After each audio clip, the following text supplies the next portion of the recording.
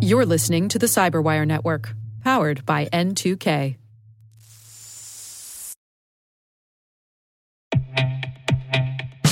And now a word from our sponsor, SpyCloud, the leader in operationalizing cybercrime analytics. Traditional threat intelligence is a thing of the past. Cyber criminals are stealing vast amounts of credentials, session cookies, and financial data every day, and it's hard to keep up. SpyCloud is the trusted partner businesses turn to fully understand their darknet exposure risk and neutralize threats before it's too late. SpyCloud alerts your organization as soon as an employee or customer's data appears on the darknet, so you can act faster than bad actors to prevent cyber attacks like ransomware, session hijacking, account takeover, and online fraud. With insights from the industry's largest repository of recaptured data, protect the digital identities and systems most important to your business. Get your free corporate darknet exposure report at spycloud.com/cyberwire and see what information criminals have in their hands today. That's spycloud.com/cyberwire.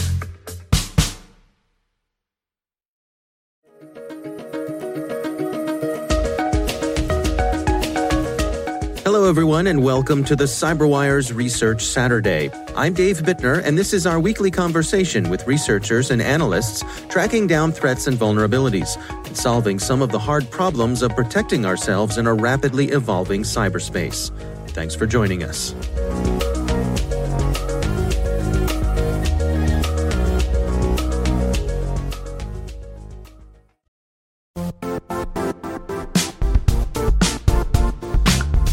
The IT world used to be simpler. You only had to secure and manage environments that you controlled. Then came new technologies and new ways to work. Now, employees, apps, and networks are everywhere. This means poor visibility, security gaps, and added risk. That's why Cloudflare created the first-ever connectivity cloud. Visit cloudflare.com to protect your business everywhere you do business.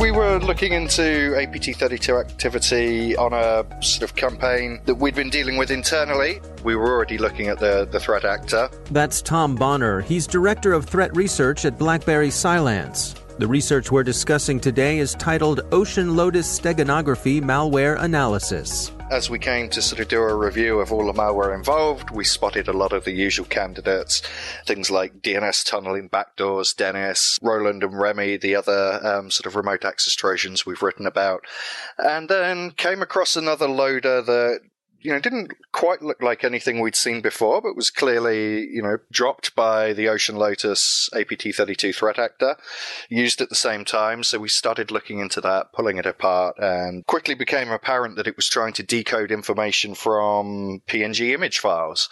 And, luckily we were able to obtain a copy of those, started pulling that apart and seeing how it was processing the image. It was loading up a second stage payload. So that had been embedded in the image file, encrypted, and then it was reading it back out, decrypting it using AES, sort of deobfuscating it. There was XOR and several other obfuscation layers on top before sort of finally injecting it into memory and running it. So, all came off the back of an IR engagement, which, really helps to tie these things down to specific threat actors, and just thought it was a very novel and interesting approach. Yeah. Before we dig in, what can you tell us about Ocean Lotus? Not a lot more than's perhaps in the public domain right now. I tend not to deal too much with the attribution side of things, so of course many people are saying they're Vietnamese state-sponsored. I'm happy to go with that, but that aside, I think they're a very interesting group. They seem very prolific at the minute and investing very heavily in the sort of bespoke tooling to really establish a foothold within an organization and maintain a foothold and exfiltrate data. So they're using a good mix of sort of off-the-shelf tools, sort of commodity or commercial off-the-shelf applications, but they have invested an awful lot into their own development. So this is sort of really another phase of their bespoke tooling that we've seen APT32 using. Well, let's walk through it step by step. How does one initially find themselves having to deal with this problem? Very good question. For a number of reasons, you might find yourself in that situation. I mean, recently we've seen Ocean Lotus targeting the automotive sector, amongst others. Now, typically, to sort of leverage a foothold into an organization, they still use the same old tricks. Phishing works. It works well. We've seen them using even sort of phishing attempts for Mac recently to try and, hook some targets on the Mac platform. Once they're in, or they can at least get some sort of a payload on a system, we'll usually see things like a Cobalt Strike beacon being deployed at that point. Then they can recon systems. They'll start to pump down some more bespoke malware that they've perhaps written in-house. Although even at those early stages, it's still often sort of throwaway samples. So we've started to see this steganography loader quite often at this point. We've seen the DNS tunneling Trojan at this point, and a few other more basic remote access Trojans. They'll then start to be deployed, and they can look at moving laterally and spreading from there. And then finally, even more bespoke remote access Trojans will be deployed, and they'll look at data exfiltration or sort of whatever their end game is within that environment. It was interesting in your report that one of the images that they used was a gentleman thief character from a Japanese manga series, Kaito Kuroba. I suppose we have to give them style points for that. Absolutely, yeah. The Kaito Kid. Definitely given some style points for that one. I mean, if it had been Naruto or Pokemon, it might have been a bit more easily identifiable. I certainly hadn't heard of that particular series, but we had a few on our APAC team who had. But no, in a way, that wasn't the perfect image for them because it was too small to hold the entire payload embedded in individual pixels. So the second image, which I believe came from an inspirational quotes website, that image was actually a little larger, so every portion of the payload was able to be encoded and embedded in an RGB pixel value, whereas for the Kaito Kid one, the image actually overflowed beyond the end of the sort of RGB pixel matrix, so the bulk of the data was actually just appended raw to the file, which I guess isn't entirely their intention when they came to make this, but yeah, it was just a sort of unfortunate side effect. Well, let's dig in some to the steganography itself. First of all, can you describe to us what is that? Steganography, in its simplest terms, is basically embedding some sort of data into, in this case, an image for the purpose of hiding it. I mean, that technique has been around for an awfully long time, perhaps, hundreds of years. And when combined with encryption as well, it can offer a very effective way of obscuring messages or payloads or concealing whatever information someone might like to conceal. And they went through some effort to, in this process, to not overtly affect the actual image itself. You wouldn't look at it and know that there was something wrong. Exactly. So basically each pixel in an image is assigned 3 color values. So you have a byte for the blue, a byte for the green, and a byte for the red. In addition, most other sort of image encoding algorithms will use an extra byte for the alpha channel. That value would sort of represent how transparent the overall color is. But yeah, they just focus purely on the red, green, and blue bytes, and by changing the least significant bits of these, basically it disrupts, or not so much disrupts, but it rather minimizes the visual differences between the original image and the image containing the payload. So, yeah, it's only 3 bits from the red channel, 3 bits from the green channel, and 2 bits from the blue channel that change. So it will be very marginal shifts in color that should generally be imperceptible to the human eye. And then they took it to a next step. They were using some encryption as well?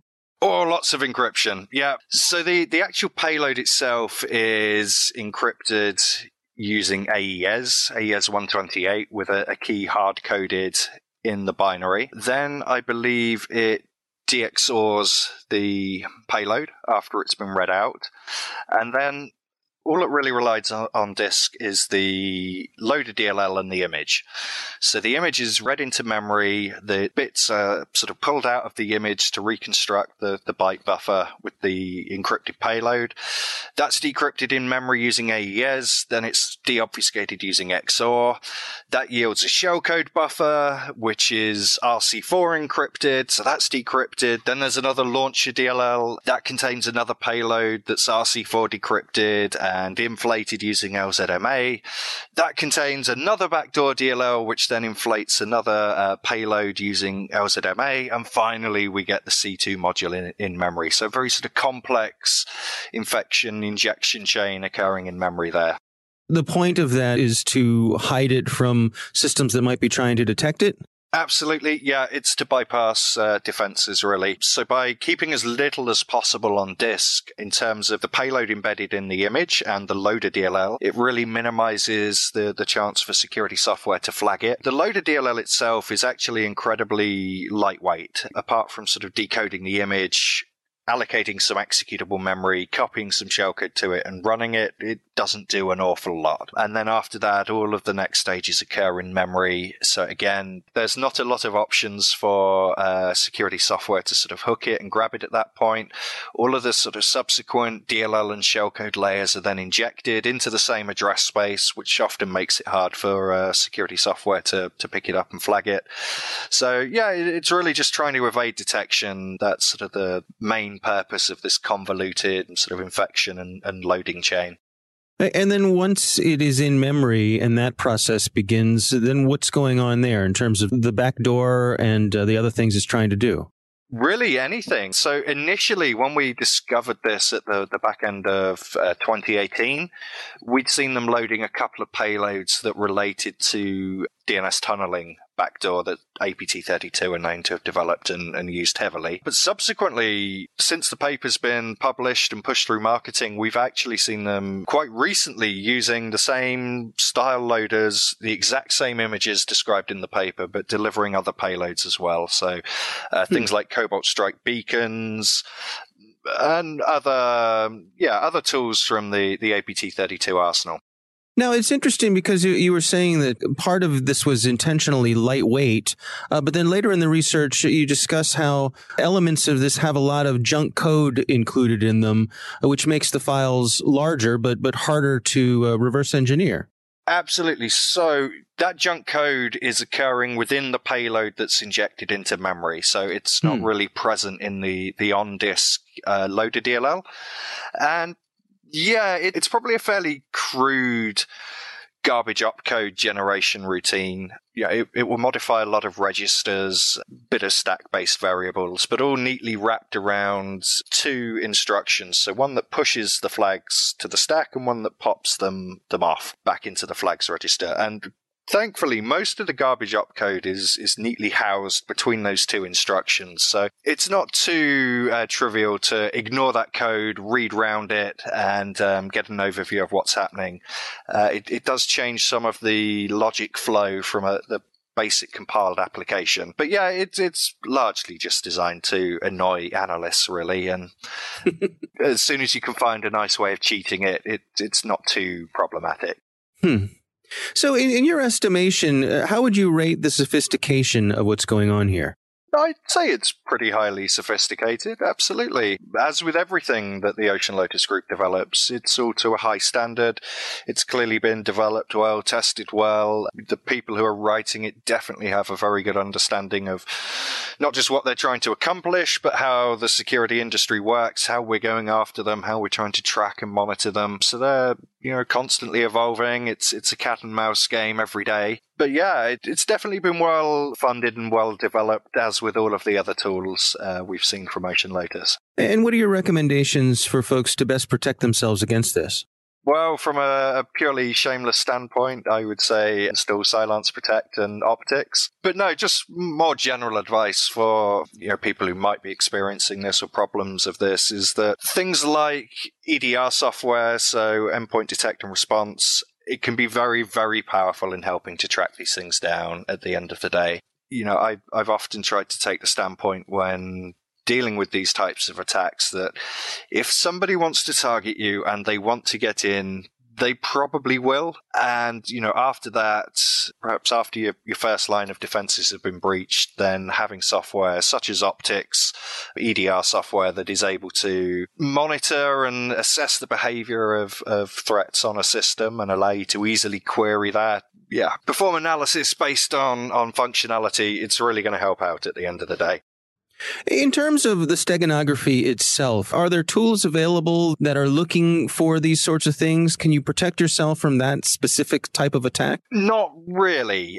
So on the first part, as to whether there are tools to detect it, there are some good analysis tools. I would say they are more meant for sort of back-end processing, for reverse engineers and analysts to use in their sort of daily workflows. They can help to spot data that's been embedded or encoded in images, but only certain encoding algorithms. So, this is ways of stuffing the bits and bytes into RGB color values. Now, what we've seen from some of the commercial off-the-shelf tools is that they will use a certain subset of algorithms for embedding this data, and the analysis tools will then sort of react to that and come and add corresponding decoders. What's happened in this case with the Ocean Lotus steganography is that they seem to have been aware of these tools up front, and they have crafted the algorithm in such a way that there were very few differences when compared with the original image, but they've also been very careful not to trigger or make these tools trip up and detect their image and automatically decode and pull out payloads. So we've written a little script as part of the white paper that will help people do that, but I'm sure it would be very trivial for them to alter the algorithm in a way that would break my script or break other analysis tools and sort of render it obsolete. So from that perspective, there aren't too many bits of security software or monitoring software that are really going to help out here. And of course, everything is AES encrypted at the end of the day. So even if we could pull the data out, it's still an encrypted blob and we'd have no idea how to handle it or process it without the original key, which we probably wouldn't have at that point. Yeah, so the game of cat and mouse continues. It does, day in, day out. Been doing it for 18 years now. Our thanks to Tom Bonner from BlackBerry Cylance for joining us. The research is titled Ocean Lotus Steganography Malware Analysis. We'll have a link in the show notes.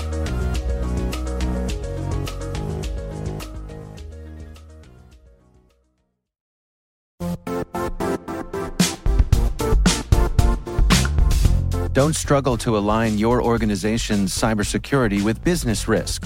Get the only solution that goes beyond reacting to threats with vulnerability and risk monitoring. You need the next evolution of MDR, and only Critical Start delivers it. Critical Start doesn't just monitor and respond to threats. They put you in control by detecting suspicious activities, quickly responding to contain threats, and identifying your most critical assets and protecting them against vulnerabilities and exposures. With continuous visibility, expert guidance, and measurable risk reduction, Critical Start has redefined what it means to manage cyber risk. Demonstrate provable security maturity to your leadership while positioning your program to achieve the greatest risk reduction per dollar spent. Stop fearing risk and start managing it with Critical Start. Visit criticalstart.com and request a demo today. That's criticalstart.com.